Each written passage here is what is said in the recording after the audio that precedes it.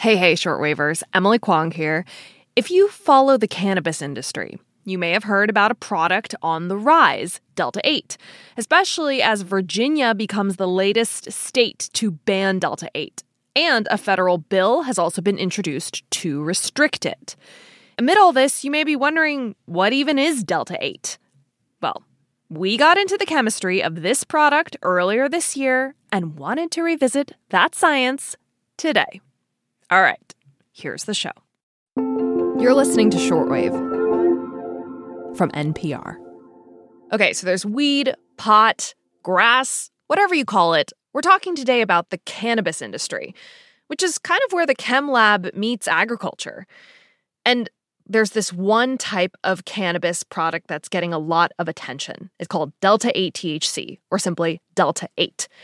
It's chemically synthesized, and it's now the fastest growing product in the hemp industry. You can get it in the form of edibles or vapes for vape pens, tinctures, infused beverages, and you can get it at smoke shops, CBD shops, vape shops all around. And you can also get it at some gas stations, just at the counter like you would, cigarettes or other tobacco products. Caitlin Kessheimer is a researcher at Auburn University and Alabama Cooperative Extension. She's been watching Delta-8 products populate the shelves in her community. They're kind of eye-catching. They're some colorful and shiny and usually have some sort of floral component to it, whether it's a hemp leaf or other kind of botanical picture. And it's usually has a wellness kind of vibe to it. Now, just to be clear, Caitlin doesn't work for the cannabis industry. She's actually an entomologist, helping farmers around Alabama with any insect that might affect their crops. Hemp and Delta-8 is something I never thought I'd have to know about, but here we are. So, always exciting. The life of an entomologist, am I right? Now, the cannabis plant has two main super active ingredients: THC, which is what gets you high, and CBD, or cannabidiol, which doesn't get you high. So when Alabama farmers started growing hemp for CBD, Caitlin got a lot of questions about how to keep the pests away. She even got her own license to grow and study hemp herself. But when Delta-8 THC burst onto the scene, it raised some alarm bells for her, because it's a product that will definitely get you high. Some growers had excess biomass from growing hemp, and they called me and asked, how do they convert it to Delta-8 THC? And I had no idea. To them, in response, you said, what's Delta-8? Yeah, I said, I have no idea, and why do you want to do this? What's wrong with the cannabidiol? Why do you not want CBD? And at that point, it was also when the prices for CBD were plummeting. They went from, $10 a percentage point a pound down to less than $1. And so there was a lot of economics involved in this. And Delta-8 was the next logical progression for a lot of these producers. Which has really changed things for consumers. So today on the show, we're going to demystify Delta-8 on a chemical level. Talk about where it comes from, how it's become so popular, and why science and the federal government are falling behind on regulating the cannabis industry. I'm Emily Kwong, and you're listening to Shortwave, the daily science podcast from NPR.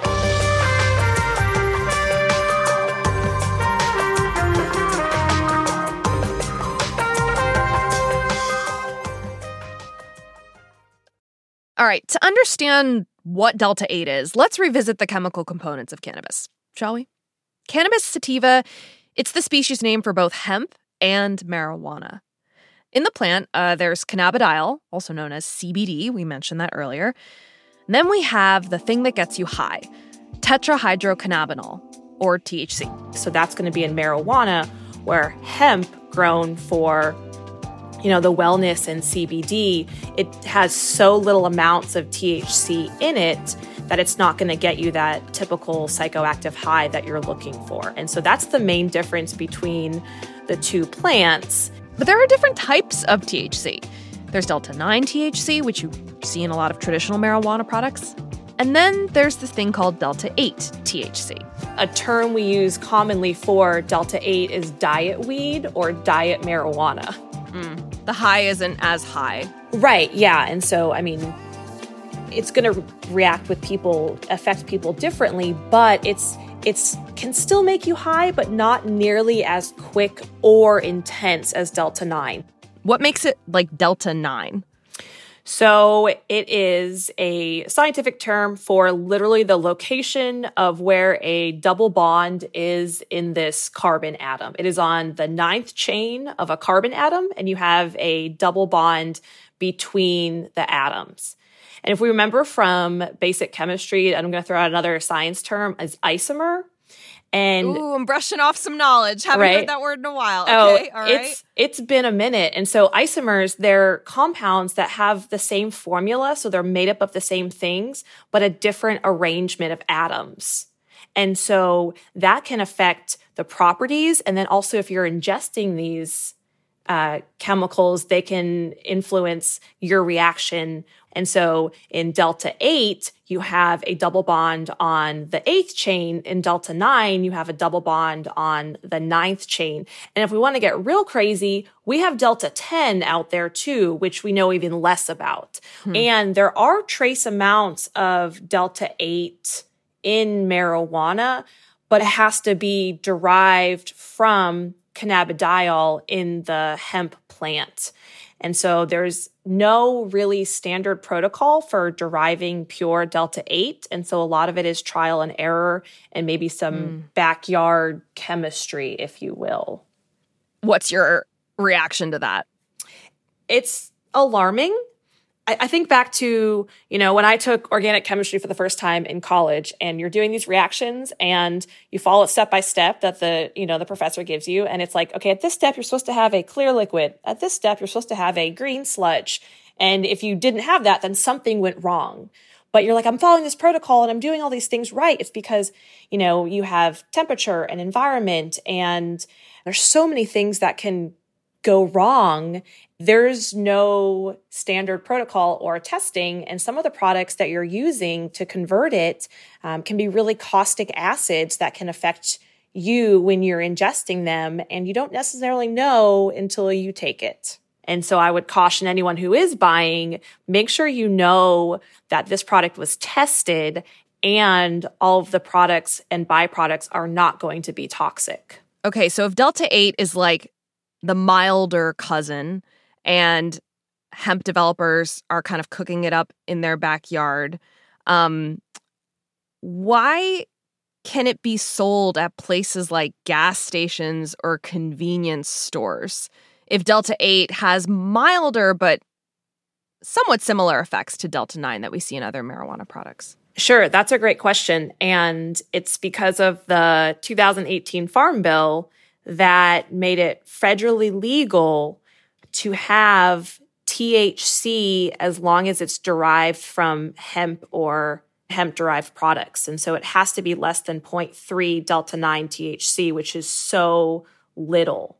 Hemp was removed from the Controlled Substances Act, and so it's not technically a drug as far as the government is concerned. And so that's where we end up in this legal gray area where Delta 8 is actually federally legal, but these products aren't regulated or evaluated by the FDA. Given how things are right now with how Delta 8 is being made and sold, what are some of its risks? So according to the FDA, we've had hundreds and hundreds of reports of Delta 8 exposure, and a lot of them were accidental exposures to children under 18.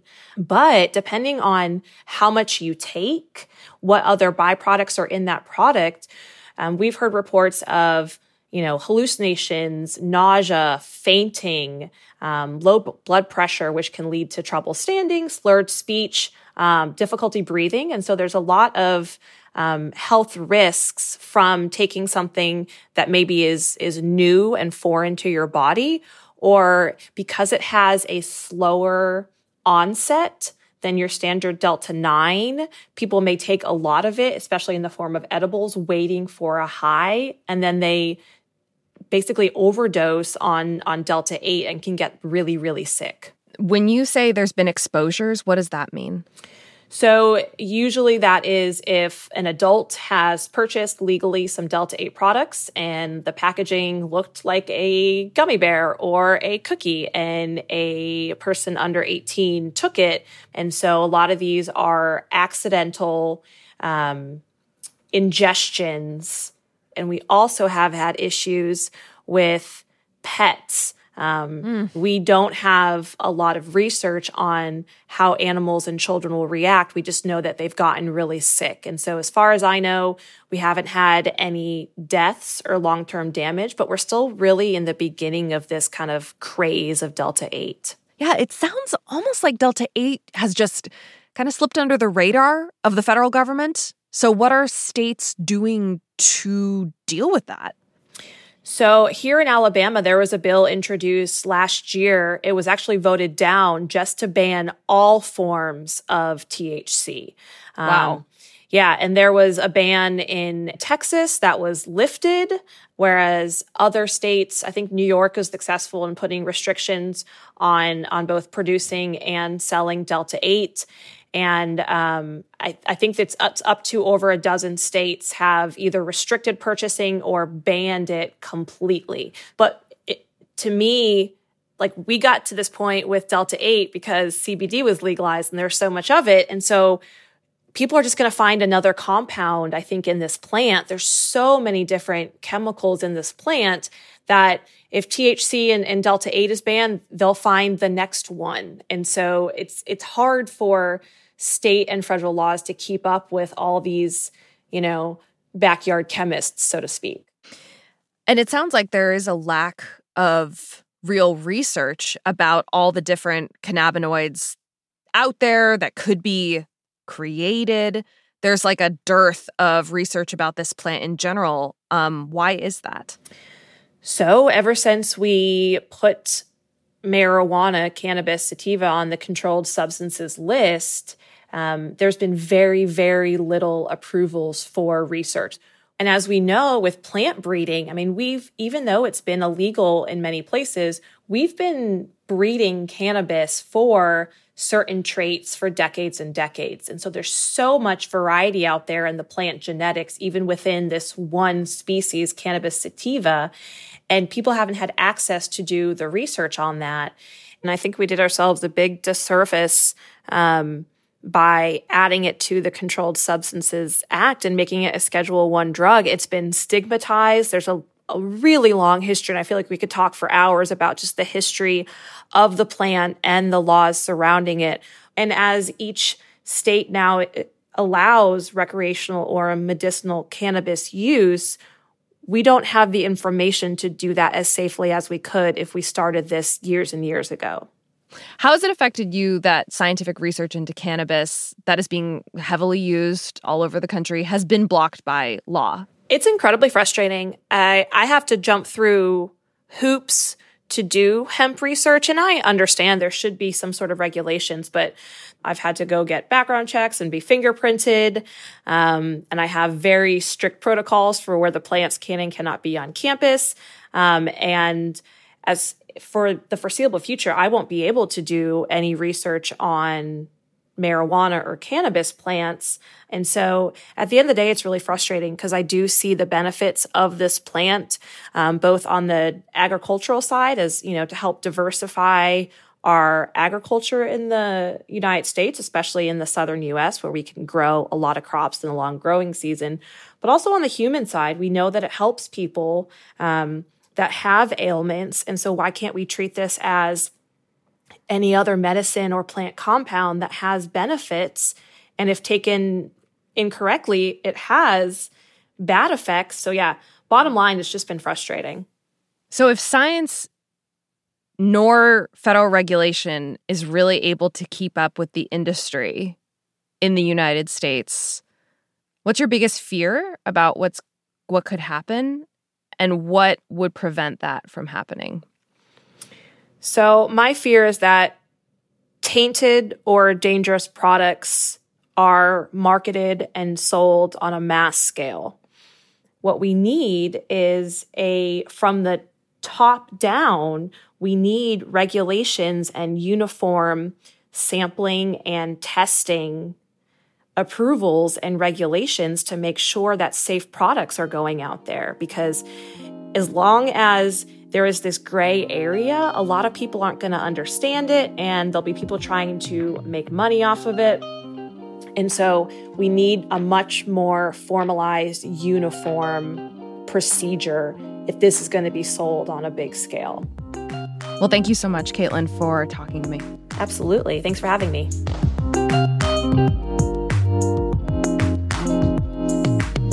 This episode was produced by Eva Tesfaye and edited by Sarah Saracen. Margaret Serino checked the facts. The audio engineer for this episode was Ted Meebing.